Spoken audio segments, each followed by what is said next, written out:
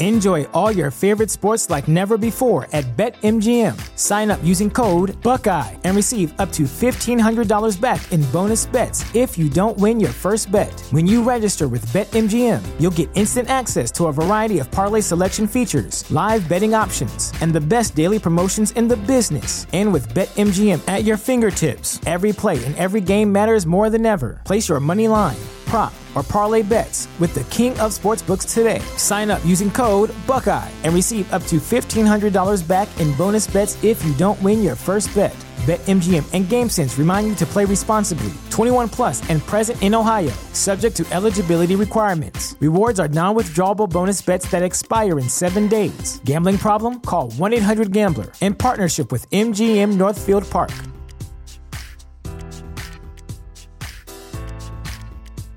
Can we talk something else? Can we talk about something else?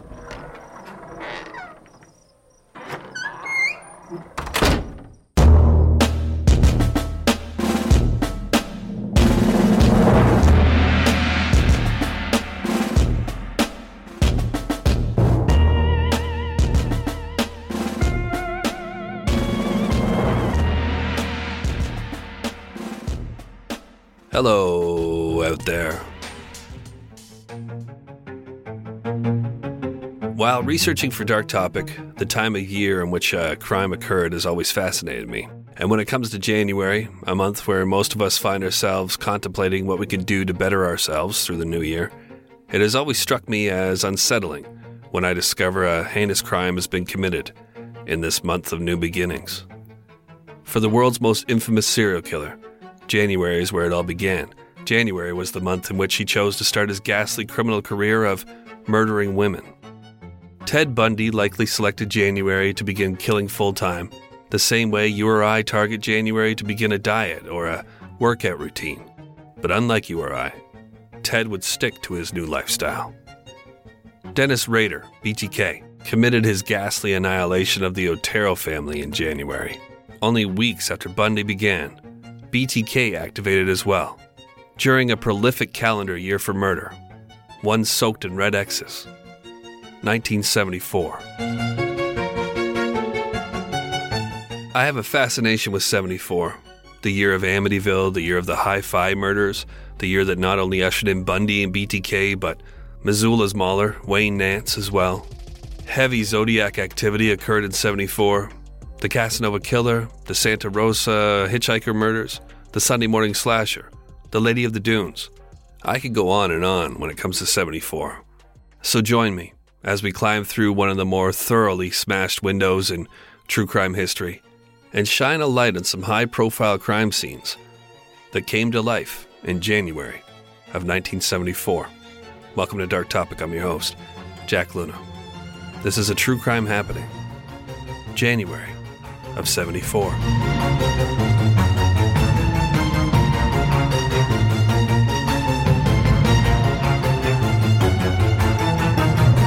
January 1st, 1974, a Tuesday, Rochester, New York. The calendar of 74 and its month of January gets off to a blazing start when on New Year's Day, a 26-year-old fireman named Dennis Termini drives erratically through a Rochester, New York neighborhood, closely followed by a howling police vehicle. Moments earlier, Termini had been caught red-handed by the pursuing officer, raping a teenage girl in a garage. Later, when the disgraced firefighter would be considered a prime suspect in the infamous Alphabet Murders case, investigators would share that this girl, who was one of more than a dozen victims of the locally notorious garage rapist, looked much younger than her age, like an 11 or a 12-year-old, and likely had been duped by Dennis Termini by way of him wearing his fireman's coat, which he kept in his vehicle. The Alphabet Murders, if you are not familiar, occurred during the early 70s in the Rochester, New York area. 3 little girls, aged between 10 and 12 years old, each from broken homes, each out running errands before dinner, each kidnapped before being raped and strangled to death and dumped by the road, were connected by a detail too incredible to be coincidental. Each little girl possessed double initials. To be clear, that's the same initial to begin their first and last name. Now, you might be thinking to yourself that sounds like the very definition of coincidental. But wait, we're not done. The great mystery writer Agatha Christie released a detective novel in January of 1936. January, now there's a coincidence. The mystery was titled The ABC Murders and featured a serial killer hell-bent on killing those with double initials and in alphabetical order. Though our alphabet murders did not occur in order, they did include the additional quirk of the bodies being found in towns which held the first initial of their dead girl. For example, the first victim, 10-year-old Carmen Colon's body, was discovered in Churchville. You know what? Let me break these Rochester murders down for you, even though they didn't occur in January of 74. Then we'll get back to our firefighter rapist, who has driven himself into a dead end. The pursuing officer is now being joined by every available unit as they close in fast, ringing in Rochester's new year of 74 with flashing lights, sirens, and loud demands for Dennis Termini to exit his vehicle with his hands up. Dennis reaches past a carefully folded map that details the little towns of Wayne County, where the girls were kidnapped from, and grabs his gun. We'll return to witness the fate of the garage rapist back on New Year's Day of 74, once we're done traversing a troubling and treacherous tear in time some believe could have been partially torn by local fireman Dennis Termini. November 16th, 1971, a Tuesday. 10-year-old Carmen Colon makes the short walk alone to the West Main Pharmacy in Rochester to pick up her grandmother's medication. It is 4:20 p.m. When the pharmacist informs Carmen that the prescription isn't ready and that it will take a few minutes to put together, Carmen responds, quote, I gotta go, then rushes from the counter and exits the pharmacy, where she's witnessed entering a dark-colored vehicle. This will be the second to last time Carmen is seen alive. The final report on the 10-year-old's condition and whereabouts comes a little less than an hour later, from around 30 different motorists speeding to get home for dinner via the 490 interstate. Carmen is seen running on the highway's cold shoulder from a dark-colored vehicle that is reversing at a high rate of speed to catch her. Carmen Colon is naked from the waist down and is crying and waving her arms at passing vehicles. The over 24 witnesses to this incredible scene fail to pull over, and some observe a man grab Carmen by the arm, then escort the miserable, half-naked little girl out of the wintry weather and into her death chamber. It would be 2 days of frantic searching for the 10-year-old before her partially nude, beaten, and raped body was discovered accidentally by two teenagers walking through a gully in Churchville, only 12 miles from where she was seen fleeing her kidnapper, her killer. Carmen Colon, dumped dead in Churchville. A year and a half later, on April 2nd of 1973, a Monday, 11-year-old Wanda Walkowitz of Rochester, New York, goes missing at around 5 p.m. while on her way back home from buying groceries. The little redhead was seen struggling with her errand by some school kids around 5:15. The kids claimed to have noticed a dark-colored car closely following her. Wanda would wind up dead, raped, and strangled, her completely clothed body having been rolled down an embankment near the highway in a place named Webster. Custard would be discovered in her stomach during autopsy, leading investigators to believe Wanda had been fed by her attacker, as Wanda's family claimed to have never had custard in the house. White cat fur would be found on the 11-year-old's clothing. Pubic hair and semen would be recovered as well, and tested 3 decades later against the DNA of a disgraced Rochester firefighter who owned a white cat. Wanda Walkowitz, dumped dead in Webster.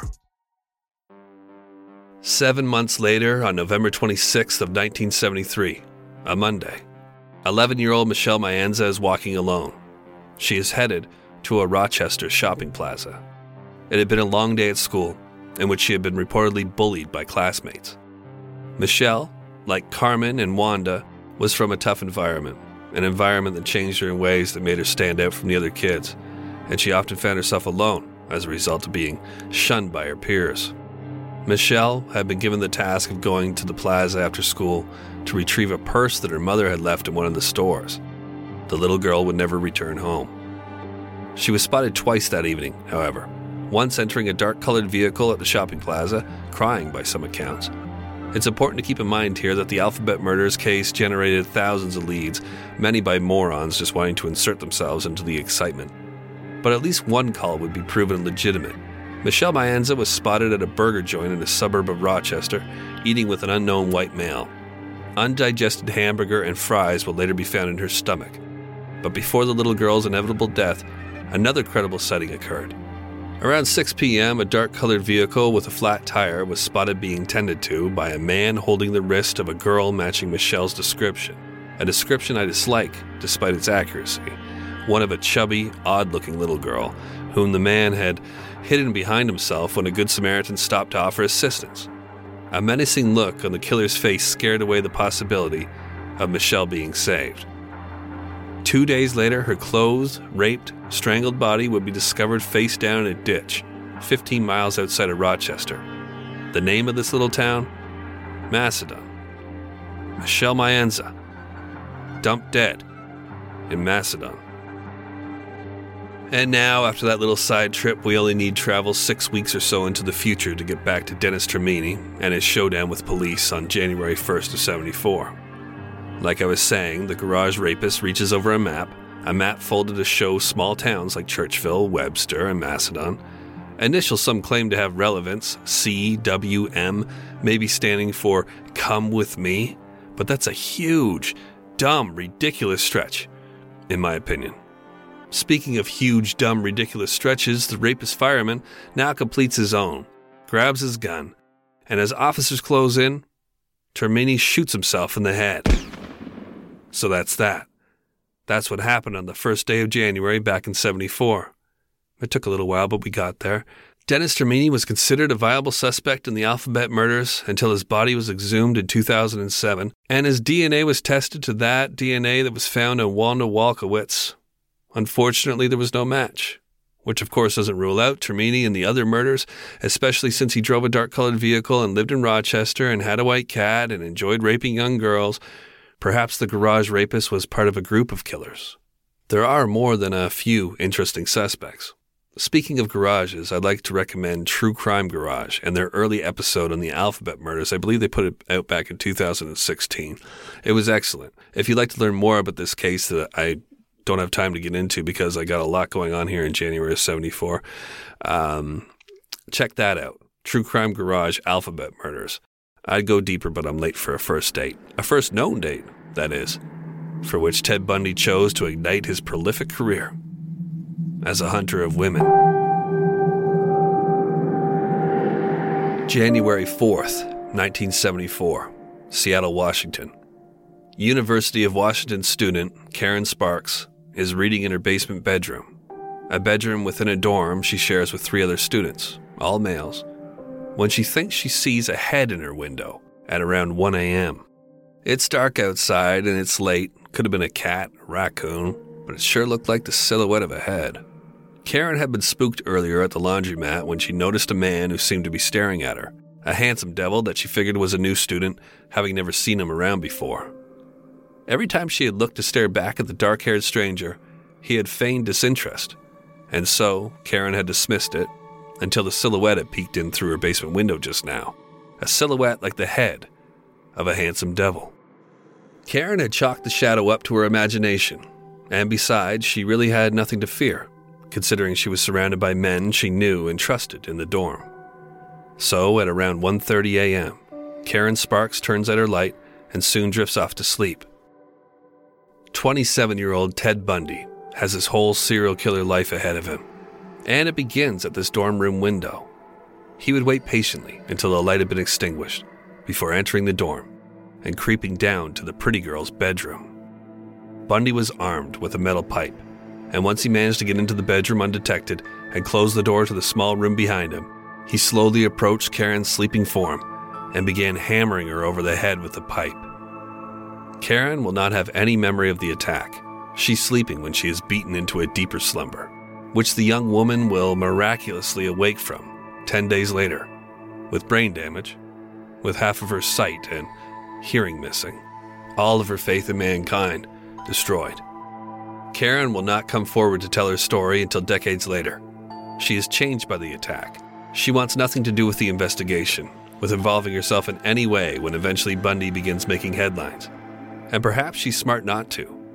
After all, Bundy does make a habit of escaping custody, Who's to say he wouldn't have come back to finish the job if she had spoken up? When she finally does, after the smoke from Bundy's eyes clears, and then a few decades pass to be sure, following his execution, the incredible and horrifying details of the attack speak to how lucky Karen is to be alive. After Bundy ensured his victim was immobilized by mercilessly beating her over the head with a metal pipe, he ripped her bottoms down and raped her with the metal pipe. This sadistic attack was so violent that it split Karen's bladder open. Blood flooded the mattress. Just as Bundy was getting really ramped up, wallowing in the rape and torture of his incapacitated prey, he heard a man's voice coming from outside of the room, close. Ted immediately bolted from the scene, like a jackal, his impulses screaming at him to finish, but his instincts ushering him away, to be absorbed into the night. He would be breaking into another room and another basement door by month's end, this time taking his victim with him.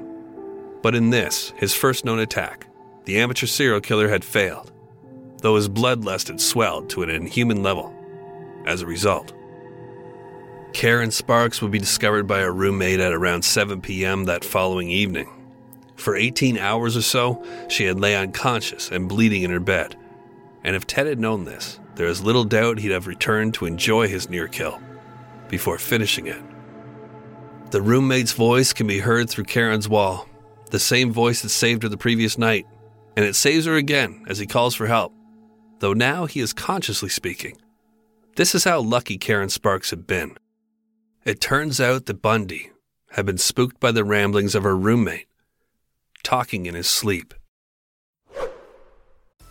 All right, everybody, Zippix toothpicks. This is something that I use all the time.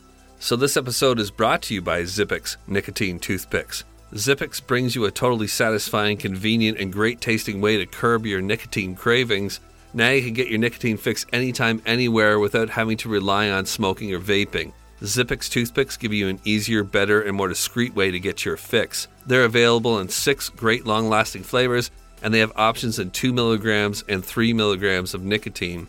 Zippix are perfect for flights, sporting events, restaurants, podcasting, literally anywhere that you smoke or vape, where that's banned.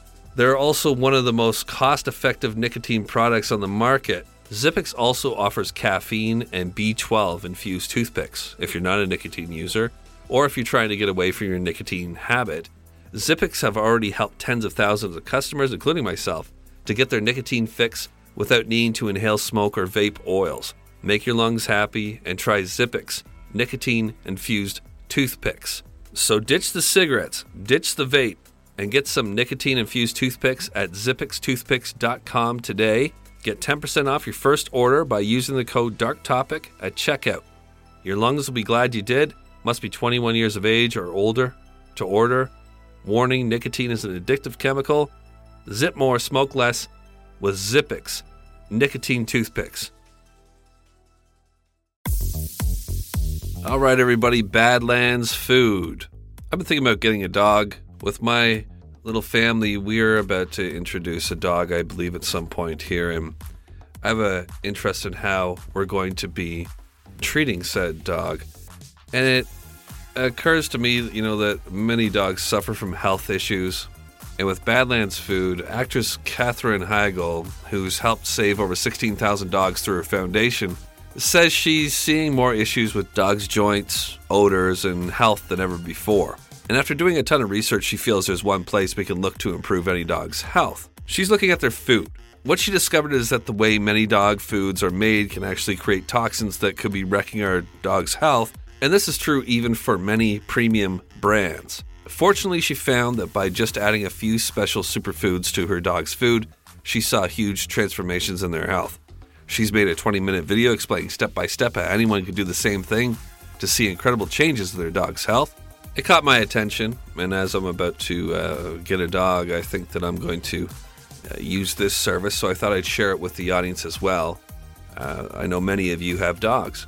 If you want to keep your dog healthy and happy, go to badlandsfood.com/darktopic and watch Katherine's video right now. Again, that's badlandsfood.com/darktopic to check it out. badlandsfood.com. January the 9th, 1974, Sonoma County, California.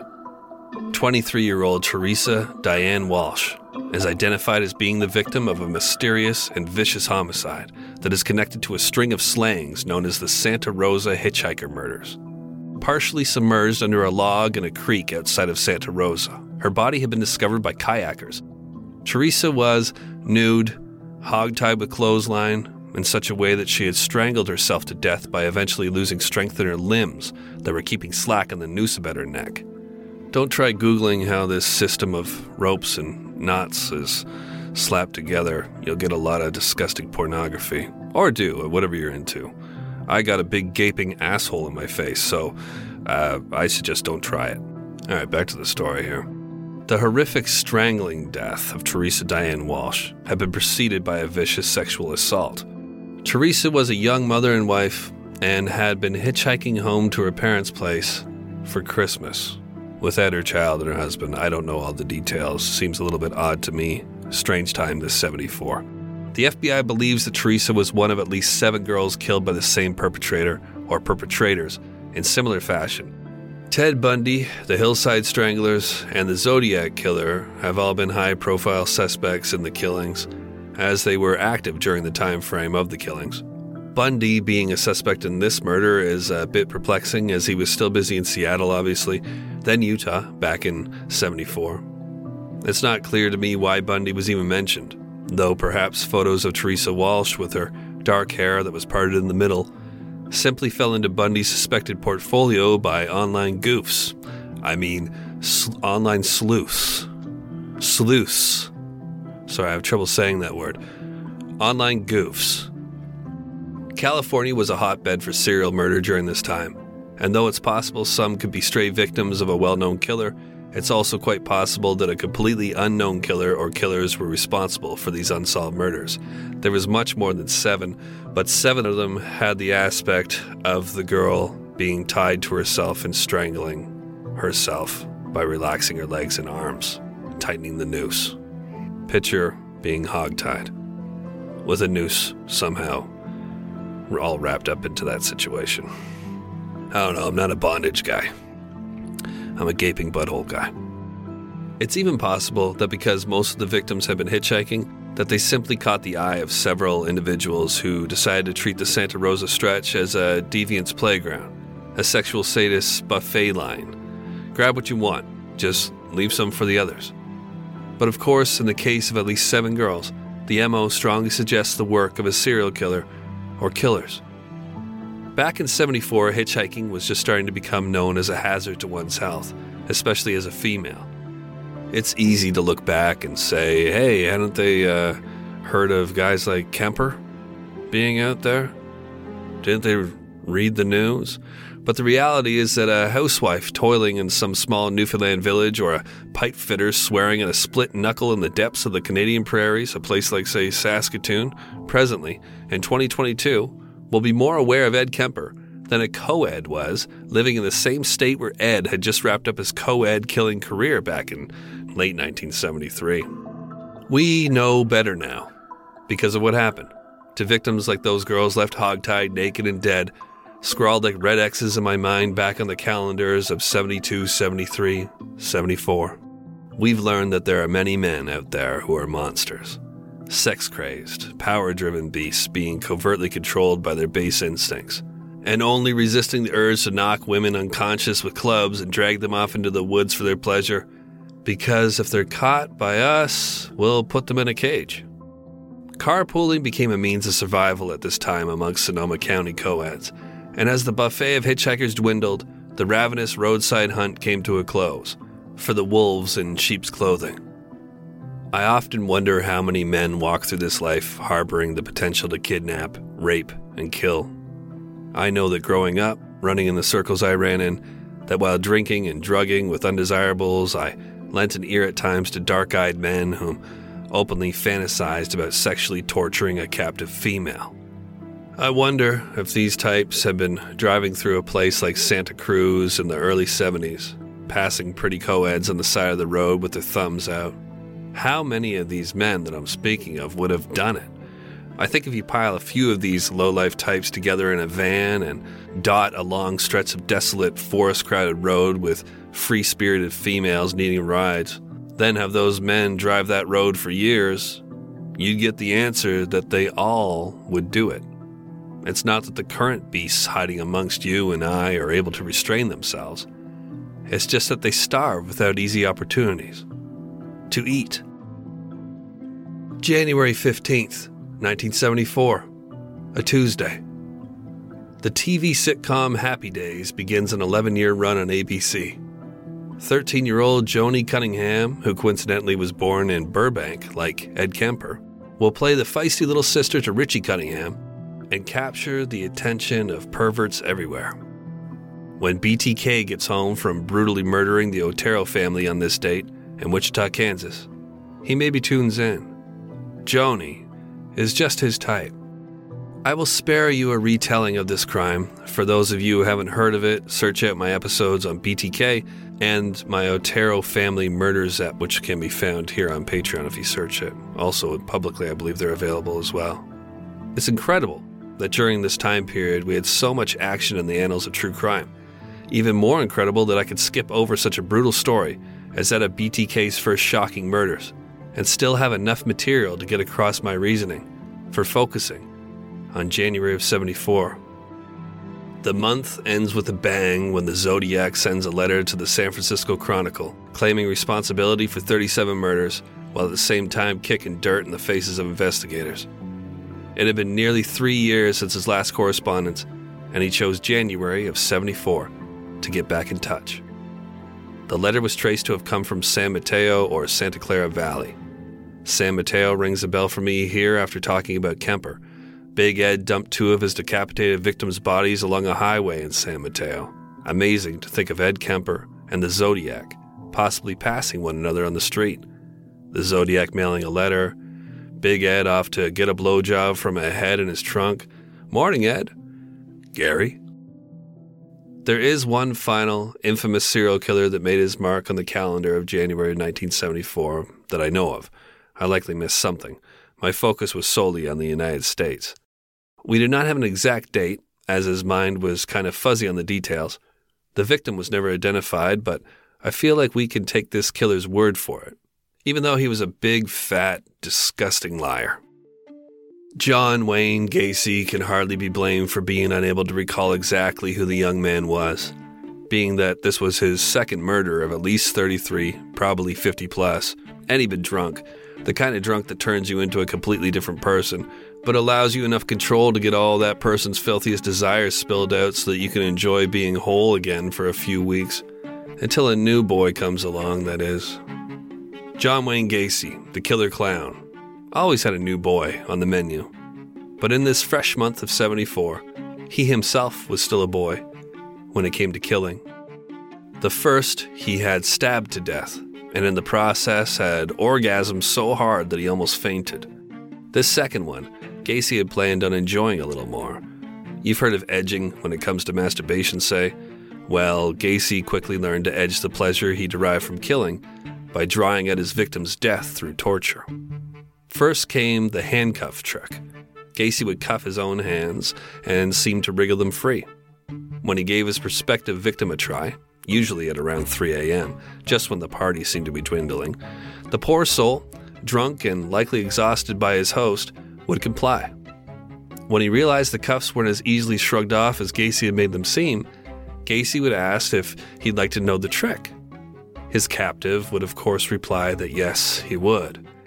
And then John Wayne would smile broadly, let out a devilish giggle, and deliver his favorite punchline, quote, "The trick is, you have to have the key."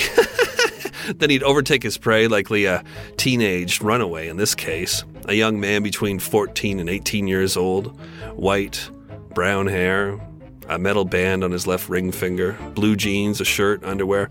That's all we have on him. That's all they found on his skeleton when they dug up the yard where Gacy buried him. This was before the crawl space became necessary, or an idea in Gacy's warped mind. Anyways, his story will never be told. Boy 28, as he's known. 28 being the number of order in which he was exhumed from the Gacy property. But if it was anything like the others, he likely had his chest sat on by Gacy's fat ass, then he would have been forced to fillet his attacker from this position. Then perhaps he would have been ridden like a pony. Literally, Gacy would get on some of their backs and ride them around the living room, dressed in full clown regalia at times. But usually he'd just get naked and rape his victim all through the witching hours. Who said nothing good happens after 3 a.m.? Hey, John? By the time the sun began to rise, Boy 28 would have been ready to go. He'd have been ready to leave at 3 a.m., but by 6 a.m. he'd be ready to die. Gacy enjoyed drowning his victims in the bathtub, then bringing them back, over and over, to rape and beat and degrade, before plunging them under again. And some say there's no such place as hell. When the young man finally was strangled to death in what Gacy would announce to be his final trick of the evening, a tourniquet around the neck that he'd slowly tightened using a hammer handle, Gacy was then left with a corpse, something he never felt too squeamish about. He would, after all, live for years in a home where under dozens of his victims would be buried. This one, though, he kept in his closet for a while. Perhaps even lay in bed with it some nights, as he'd done when he'd run away to Vegas in his late teens and worked as a mortician's assistant. Back then, a young John Wayne Gacy had been given a cot to sleep on behind the embalming room, and later admitted he climbed into a coffin with a dead teenage boy to cuddle one night. Anyways, back in January of 74, amongst the rest of the high-profile true crime chaos revisited in this episode, John Wayne Gacy had a boy in his closet who began leaking on his carpet, so he eventually had to bury him in the backyard. It continues to amaze me that for any one circumstance, occasion, occupation, object, name it, there will be something true crime related attached. Google it. Think of anything. Type it into Google and attach the word murder to it. Birthday cake, flat tire, and put murder beside it. There will be a story. And when it comes to a month, and not just one from a specific year like what we did today, the dark topics are endless.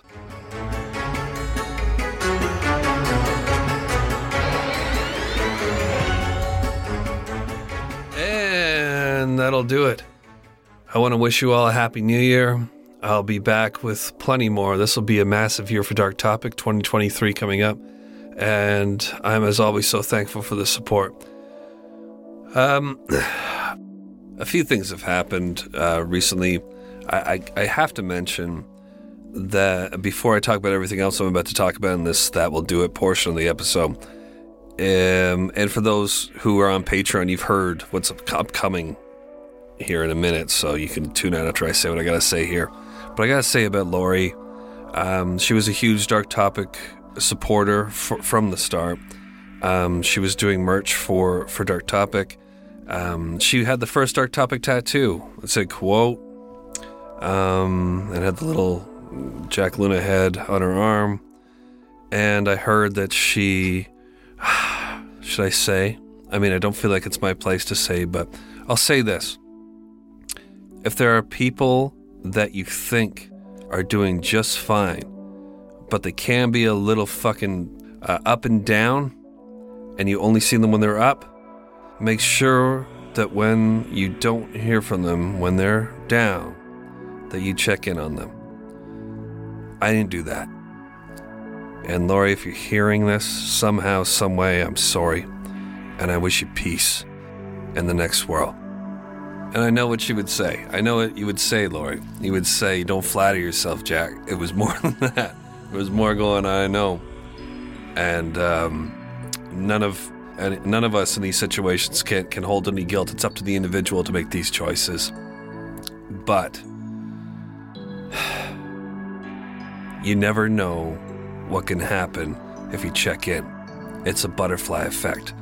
None of it, none of the bad shit that ends up happening to some people that they do to themselves would happen if someone checked in at the right time. But also there was a crazy thing that happened in my town. I live in a community of about 1,000 people. I'm from a city, I've always lived in cities, and you've all heard this from me before, but we moved to this small town, and I've never had a real sense of community until I came here. And it's a big reason why I've stayed for so long and where I've decided to raise children here, I've had two boys that being exclusively raised here, kind of out in the middle of nowhere in Manitoba, Canada. And I'll put the place down from time to time. I'm joking around. I mean some of it, but for the most part, I'm joking around. This community that I live in, I'm very tight with. I know just about everybody. I was the ice maker, the ice man, they call me. When I first moved out here, I did the curling rink and the ice hockey rink. Tended to the ice. I drove the Zamboni, and I was the pebbler. I'd pebble, if you know what that is, for curling and all that. So I met a lot of the people through that. I worked at the gas station where you meet just about everybody. I worked in the schools where you meet a lot of the kids. I know everybody, and they know me. And, walking down the street, you feel like in a small town, everybody feels like a superstar, like everybody knows you. Every car that goes past, you wave at, you stop to talk to just about everybody you meet. You catch up on the gossip. You go to the bar and you meet up with everybody there too. Anyways, there's this bar in town, the hotel we called it, and it's the big meeting place. It was built in 1901. It has a big sign at the top. It says the name of my town and the hotel and its meals and all that. There's an old Coca-Cola sign out front. It's like going back in time. You walk up some steps, you come in. And it's a very old place. Upstairs, there's old hotel rooms. There used to be a pharmacy there as well. You could order your beer right at a window. And I love this window when you first walk into this bar, where you walk in and you look in through the window, and in there, there's the whole bar. And the bar is lit up by like these little tiny lights all over the place. There's a pool table in the back. There are not individual tables, just like a big banquet table right down the middle. And if you go into that bar, you're either sitting at the bar with people or you're sitting at this massive banquet table with everybody. You don't have individual tables, everybody's together. Very communal place. And you drink and you hear all about all the stories of town. You talk about yourself. You listen about others. There's music always playing. Anyways, I wanted to talk about that when you're looking into the bar, when you just want to grab beer, right? You order it from, say, Vinny who worked at the bar there. Or Gerald, who works in the back, and he would make the food, right? And anyways, his wife, he ran it with his wife for a while, Anna, and she passed away, who I knew very well. So much history. And they pass you your beer across this piece of wood that looks like two heads. So it's like the shadow of my head and the shadow of the bartender's head, and it looks like they're melding and meeting. It looks like two alien heads meeting. I love this little table that you push it across. You can imagine 120 years worth of people pushing beer across to each other and having conversation and leaning against this table. And you look into the bar and you say hi to everybody if you're not going to go in, and usually you get yanked in. It's like, hey man, get a fucking in here, I'll buy you a drink. And then you come in, you sit down, and you're there for 5 hours, and you get yelled at when you come home. I love that bar. That song we playing all the time. They had a jukebox. I love this bar by Toby Keith. We got winners, we got losers, chain smokers and boozers. You know that song? You got yuppies, we got bikers, thirsty hitchhikers, or some fucking shit. But that song, I love this bar, was always fucking playing. And Copperhead Road, which was Gerald's favorite as well. So, any fucking ways. And there's guys who work the rails because it's right by a train track, right? You always hear the train. So all the guys who work the rails, they stay up in the hotel, and all those guys, I knew all those fucking guys too. And you're looking through that window and say hi and all that. And often there was one of my friends, his name is Cam. So when I first came out here, I was at a party at a bush in town. So the town is full of kind of woods, like there's trees and shit everywhere, and then there's houses everywhere. You know when you go camping and there's all those separate little sections? The town is like that.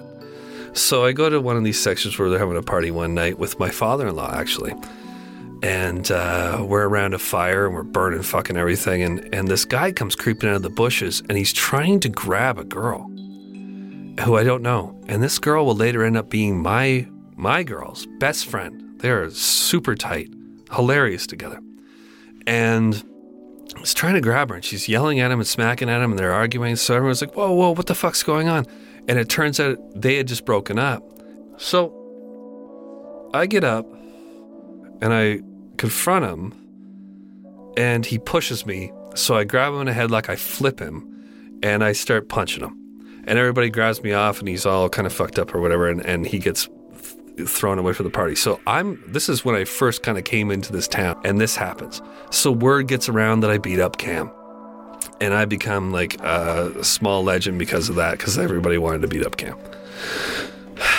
But after going to the bar and spending more time here, me and Cam lives at the bar. Literally lives at the bar with his dog Patrice. He's a Boston Bruins fan, and Patrice Bergeron is a star player for the Boston Bruins. I'm a Toronto Maple Leafs fan. He's a Boston Bruins fan, so we have that combativeness going as well, right? But he invites me back to his place because we start to get along because of this situation. We know each other, and we have history, immediate history. And he'd bring me around to smoke joints with him in the back of the bar. So there's the bar, and then there's apartments in the back, and he had this shitty little apartment in the back, and he was actually the manager for some fucking reason of this the slew of apartments that are back there that they use for the railroad guys and all that. A tough little guy, always had his shirt off. I'd go in and check on him from time to time and smoke butts with him and bring him beers. You help out whenever you can. And so I pop in on Christmas, pop in Thanksgiving, just because I knew he was alone. And we had some great conversations, and him and I laugh, and I love making fun of things. And you know the way it is in town, you can make fun of everybody and all that shit. So, the last thing I remember about this bar is coming up to get my beer, and I see Cam sitting there, and he doesn't get along with anybody. And he's just drinking his beer, and I go, "Hey, Cam." He goes, "Hey, what's up, buddy?" And we go out for a cigarette. Goes back in, and I tell the bartender, Vinny, I'm like, "Hey, pay for the rest of his beers. I know he's going to grab some when he leaves. Pay for everything for him. Just do it. He won't let me if I, announce it to him." And I get sick, and there's a possibility that I would have gone and checked on Cam on Christmas Eve, but I was deadly sick. It's possible. I'm not saying I definitely would have, but it is possible if I had been feeling right. I had just actually been to the bar right before I got sick, and I saw my buddy John, who built the addition on the back of our house, and give him a big hug, and he's like, "Hey, we're starting a bar league there for pool." And I mentioned that too. I was going to start playing pool in the bar. And that was going to be like a weekly thing. I was really looking forward to it. I love that fucking bar. I love that place. I love being around the people, hearing all the stories, seeing the fights, seeing the arguments, seeing the laughter, being a part of the laughter. It's a beautiful fucking place. And I should mention that Cam and I played pool all the time together. He was a good pool player. So I was going to ask Cam to be my partner for it. And I get sick. And anyways, it's Christmas. It's Christmas Eve. I don't go see Cam. Night goes by, and about 5 a.m, my mom, who lives out here, I get a message from her, and she says, "The bar's gone." And she sends me a picture of this massive inferno. And we get up for Christmas, and we open our presents, and then I say, "Hey, let's go for a drive." And we all go for a drive, and we see the bar. It's gone. This massive fucking bar building from 1900, and with all the apartments, 15 people homeless, all this shit, the bar itself gone. And then I hear that Cam and his dog died in it. And I think nobody knows what happened yet, but I think he probably fell asleep with a cigarette in his mouth, or a pizza in the oven, or his space heater was negative 25 that night, I think, or 22. His space heater maybe fucking up against something that lit on fire as he passed out hammered. And that whole fucking bar went up, and it's gone. It's all gone. The guys who work there don't have jobs anymore. The people who live there don't have a home anymore. And Cam doesn't have his life anymore. Either does his dog Patrice. And that's that. I mean, I don't know what else to say about that.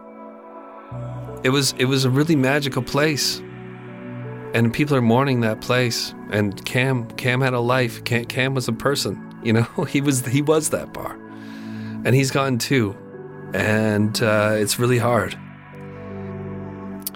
But anyways, I'm gonna move forward, and we're gonna have a great a year of Dark Topic. I really want to thank you all for the support, and just try to appreciate the things that you think that you take for granted, I guess. People always say that, but I did take that bar for granted, and I took Cam for granted. We all did. But fuck, I miss the hell out of all that. Alright, until next time, keep those eyes cocked, those doors locked, and stay paranoid. Thank you. I'll be back real soon. I appreciate this being a place for me to share things such as that. And it's not lost on me how lucky I am to have this venue, and to make a living off of it, and to be able to write and share and lay fucking dark topics like what we just heard and like what I had experienced and just shared. Thank you.